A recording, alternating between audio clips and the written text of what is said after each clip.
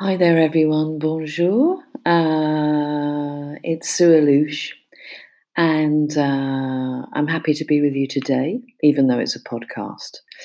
Hopefully, we'll meet later on Skype, but for now, I wanted to just take you through the presentation I have uploaded for this afternoon's methodology class. I'm going to speak slowly as it's in English. I'm not going to explain everything on the slide because you have some good explanations in French. So I'm just going to take you through some maybe other points that aren't on the slides as well. So if we start on page 1, the subject of your methodology seminar is brand stretching. I don't know if you've ever heard of brand stretching or les extensions de la marque. Donc, it's an expression in English which means we can stretch the brand to other categories of products when the customer understands our values, our personality, and our culture.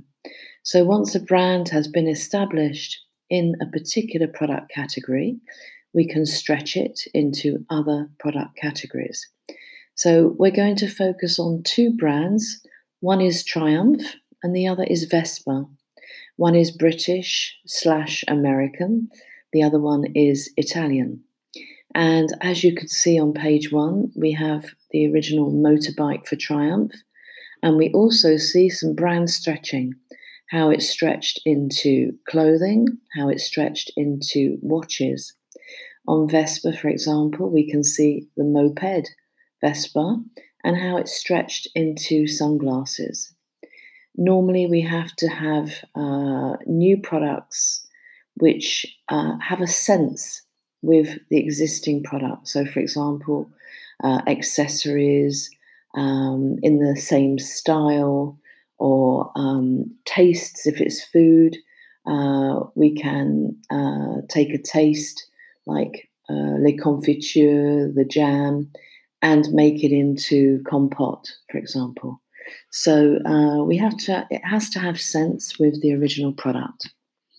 If we move to page 2, well, this is just a little bit of history about me, my background, as we don't know each other. I've just put here the things that I've done in the past. As you can see, I have worked with some transport companies like BMW. And I have written a book around branding as well. So you can read that at your leisure. If we go to page 3, this slide is about how the brand Triumph has changed over the years in terms of its identity. So we go from the year 1902 to the present day. We can see that sometimes the brand has changed to be just lettering with the word Triumph. Sometimes it's like a badge. And the most current logo that you can see at the bottom really is emphasizing its Britishness. You will see why later. I'd like you to look at the video on page 4. So you'll need to turn off your podcast and turn it back on again when you have looked at that video. Okay, hope you enjoyed the video. So that gives you some idea of the sort of lifestyle of Triumph and the fact that people choose Triumph for the ride, for the comfort, for the ride they can have on a bike that's made for the roads. Okay, so if we move to page 5, you'll see that here we can see how brands also construct their codes. Every brand has its codes in terms of identity, in terms of the way it's shown. Here are some older communications. As you can see, some badges for clothing, excuse me, some buttons for clothing too, and badges. Okay, if we go to page 6, we have again some older advertising communications, dating back to the 1900s. So this is the first Triumph that was ever invented in 1902, and it was the company was created at that time by Siegfried Bettmann. And this was a very interesting time because people could get around on a faster mode of transport than a bicycle. So Triumph started with bicycles, and then in 1902 it had its first, we could say, motorbike. It's not quite like the motorbikes today, but it had an engine. If we go to page 7, why the name Triumph?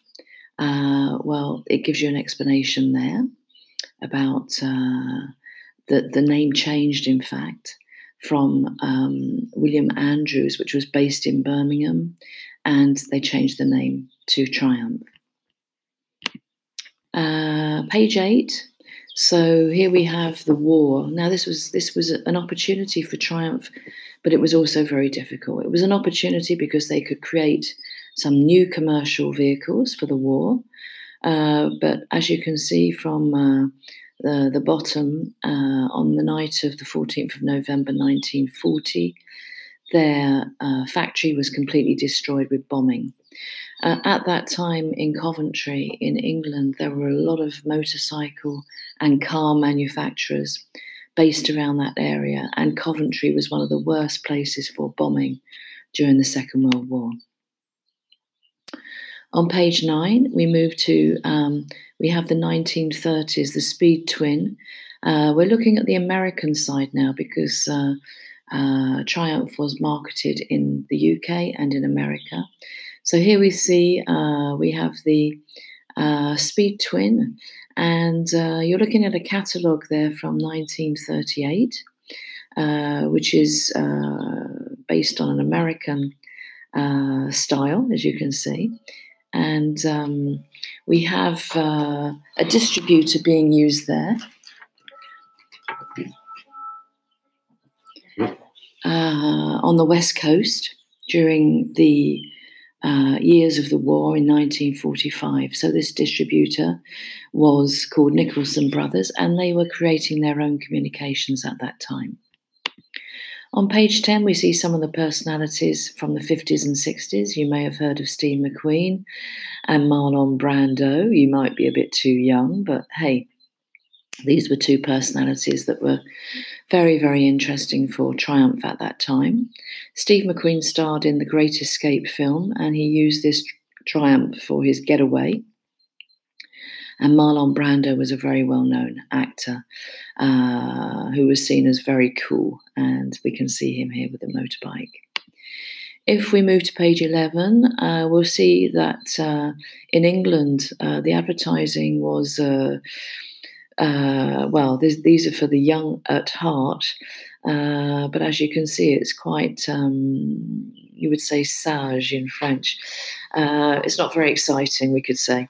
So, we have a wartime shot here, and we have leisure, the style de vie anglaise, là, which is really not so interesting for you today, but this is how things were at that time.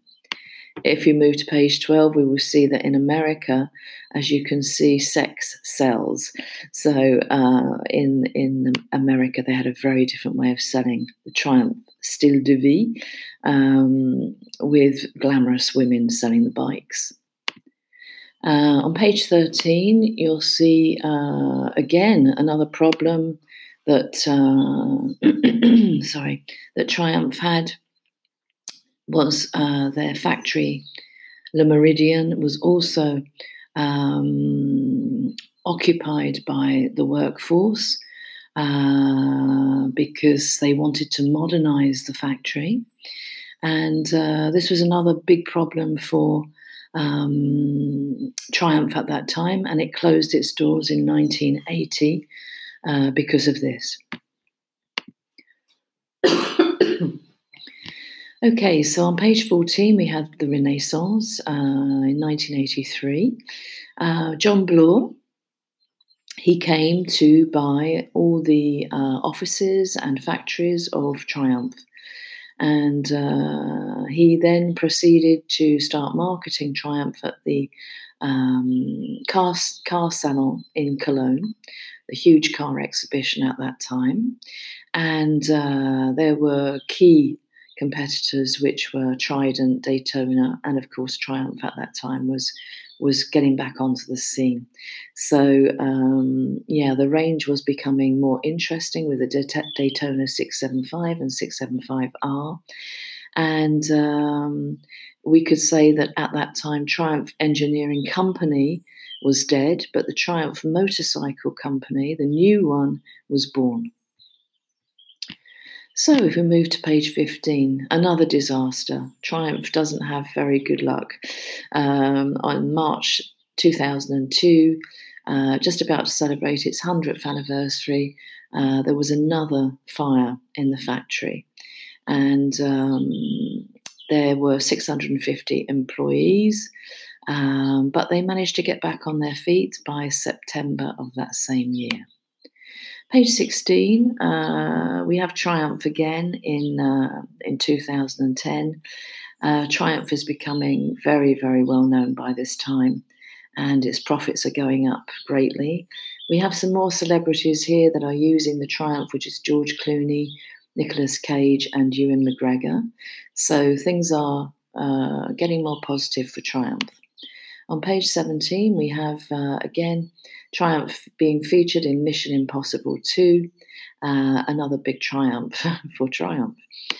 On page 18, you can read this page in more detail. It's about the values of this brand.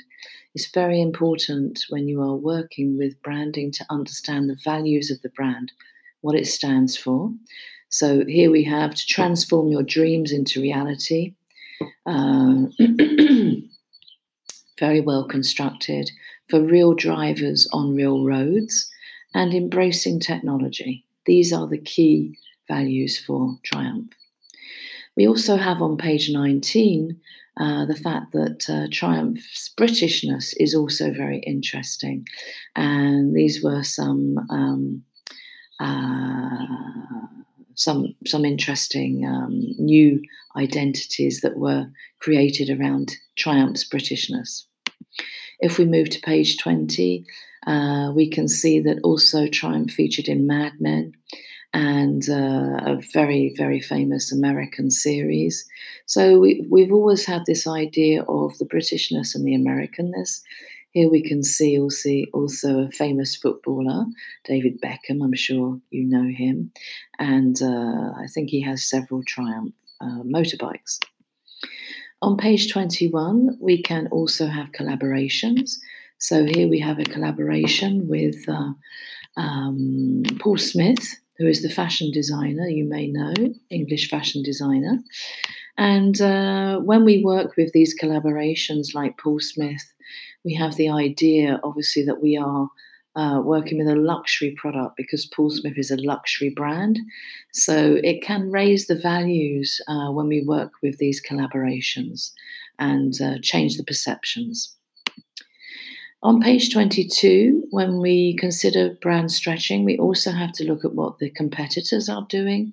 Here we have some of the competitors of Triumph, and at the bottom you can see how they were doing as of 2014. This is a few years old, but it's probably one of the best tables I've found in terms of competitive activity.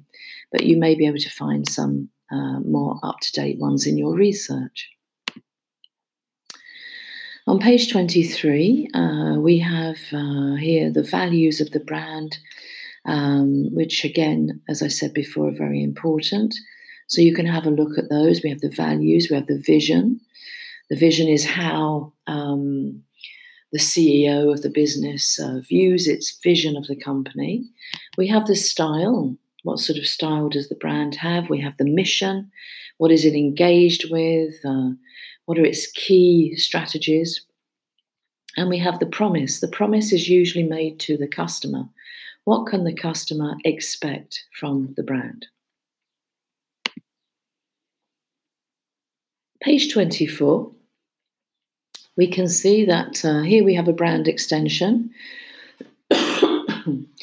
It's Triumph Travel, and it's an agency in France called Monsieur Pingouin, who has associated himself with Triumph to create a company called Triumph Travel, where we can go on different types of voyage on the bikes.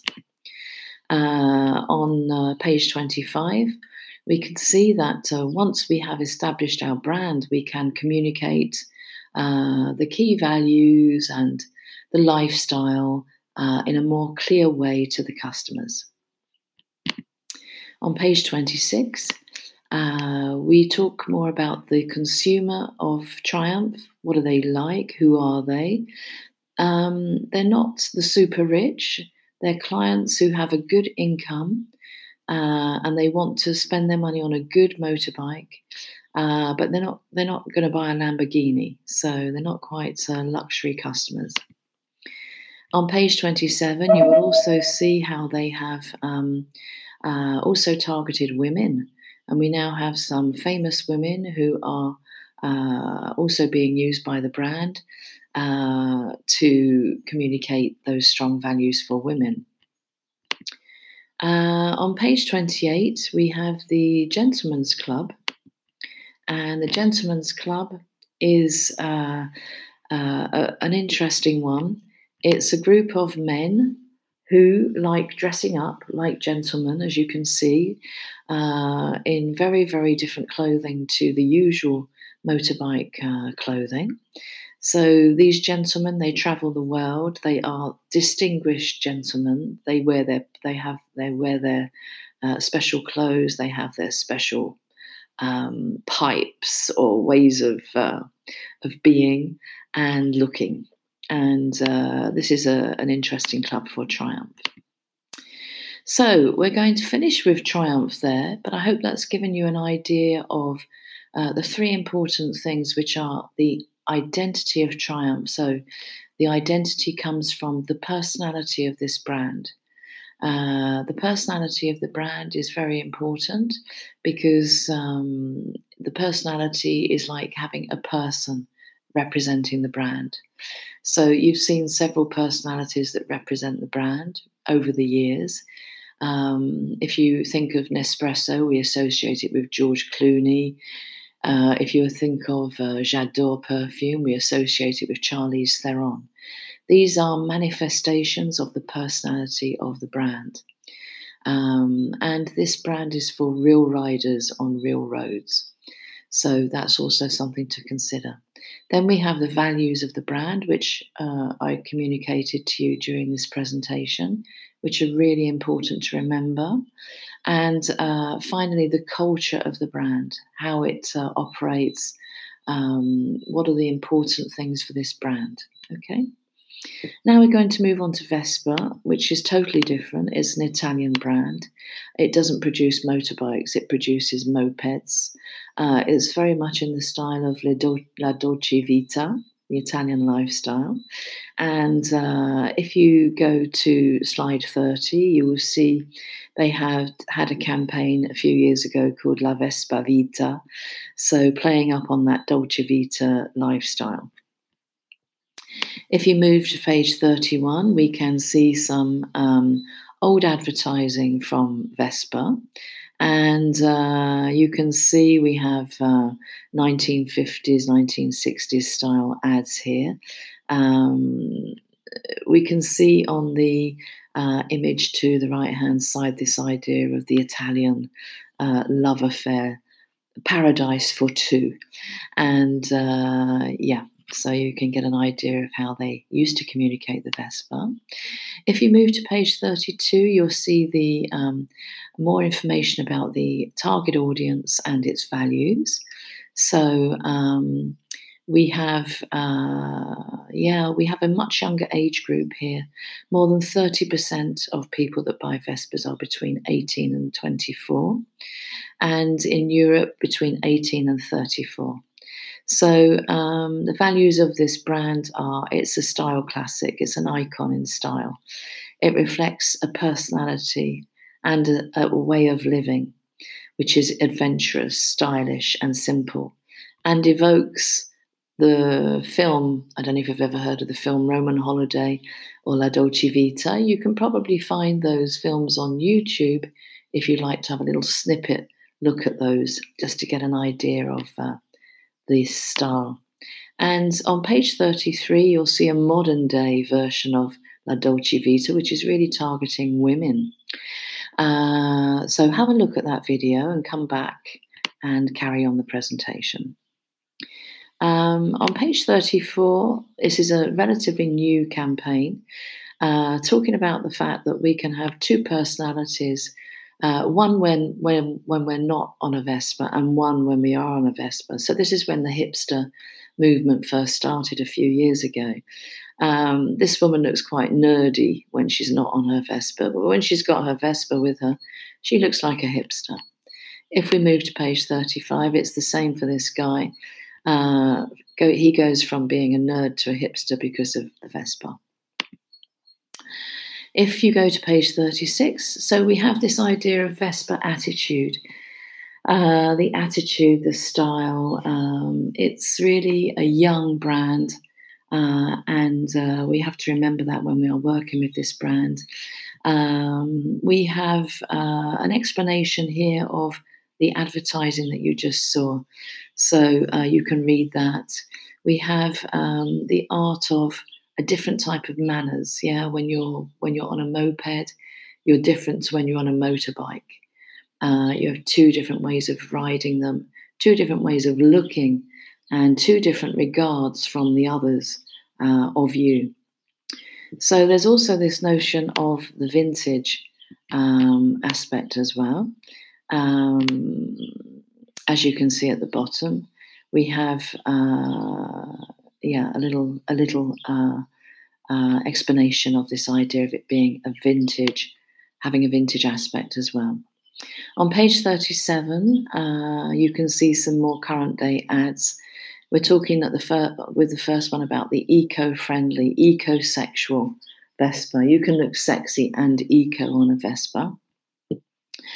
And on the second one, you can see the idea again of life on a Vespa, the lifestyle, the romanticism. So that gives you a little snapshot of Vespa. You may need to do some more research. Vespa doesn't have such a long history as Triumph, and it hasn't had so many ups and downs. So we could say it's more straightforward than the Triumph brand, which has had some real disasters in its time and has changed hands in terms of the business several times. If you move to page 38, we're now moving on to this idea of brand stretching and what is it. So as you can see here, it gives you an explanation and it gives you an example of Bon Maman.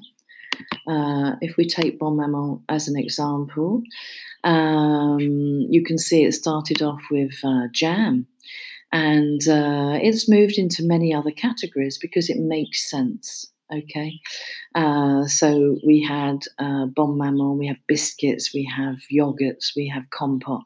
We have many things starting from the brand Bon Maman. When we know the brand Bon Maman, we can move it easily into other product categories if it makes sense. Okay. If we move to page 39, so this talks about the politics around the brand and the fact that we can use the distribution method as a way of creating an extension. For example, BIC also distributes in tobacco shops. It has its lighters, but it also has its pens and things like this. So we can find a few products in tobacco shops from BIC. We also have the know-how with BIC. So once we have a know-how, which is like the plastic injection, we can use it for making surfboards, for example. So BIC went into surfboards because it had the know-how in this technology and it could use it in that way. If we go to page 40, we can see how do we do it. We do it either through the products, like I showed you with, with Bon Maman, or we can do it with the brand. For example, the brand Weight Watchers is about losing weight. And so it makes sense for this brand to create other products which are about losing weight. So once we understand the premise of a brand, the values of the brand, we can move it through those things as well into other product categories. So your brief today, you either choose Triumph or Vespa, not both. You choose one or the other. And you have to think about a new product or a new service that could be created in another product category. Now, Triumph has many products, existing products. So you're going to have to really do some creative work to take it into another one. Vespa has some products. It doesn't have so many. But it's whether you want to work with Triumph, which has a very rich history and very strong values, or whether you want to work with Vespa, which is cool and trendy and more for young people, obviously. So you have to remember whichever brand you choose, their values, their personality. And then you need to do some research.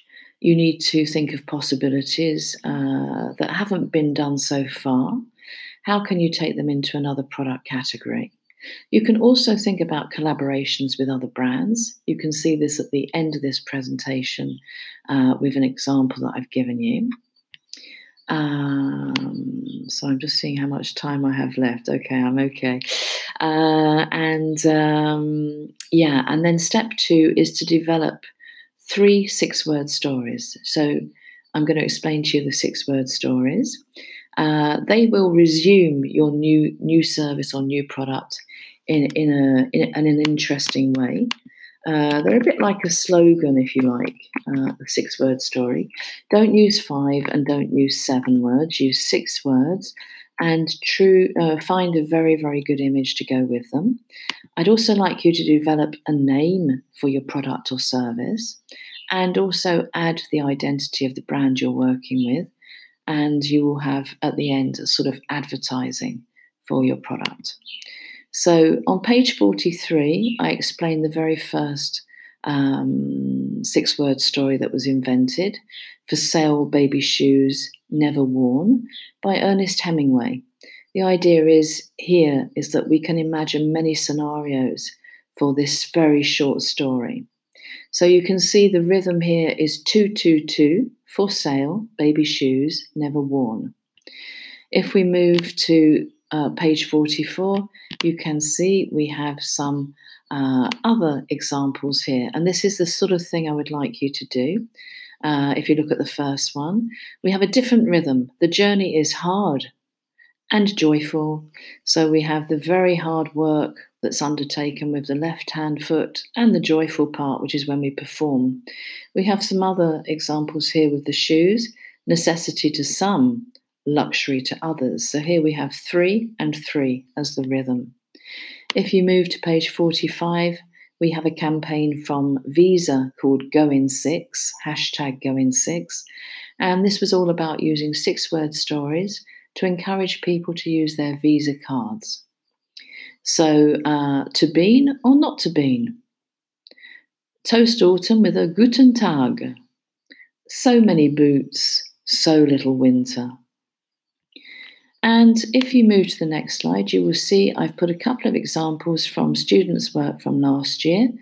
This was the first one who chose to work with Vespa. And here they're working with a collaboration with Mulkey. Mulkey worked well for them because it was really about the lifestyle, the Dolce Vita, and it worked well with being able to carry it on the back of your Vespa quite easily. So we have Nouvelle Règle, numéro 13, choc thermique. So the 13 is the Vespa itself. And we have the 2 brands represented here and the brand at the bottom. So it really looks like an advertising for Vespa. And here we have another example of students' work from last year. This group decided to do some sketches as well. You don't have to do sketches. It's entirely up to you. If you look at the next page, you will see their final work. They decided to work on golf club bags, which would be easy to carry on the back of a bike. So I have just a few seconds left. Thank you for listening, and I hope to speak to you later on Skype.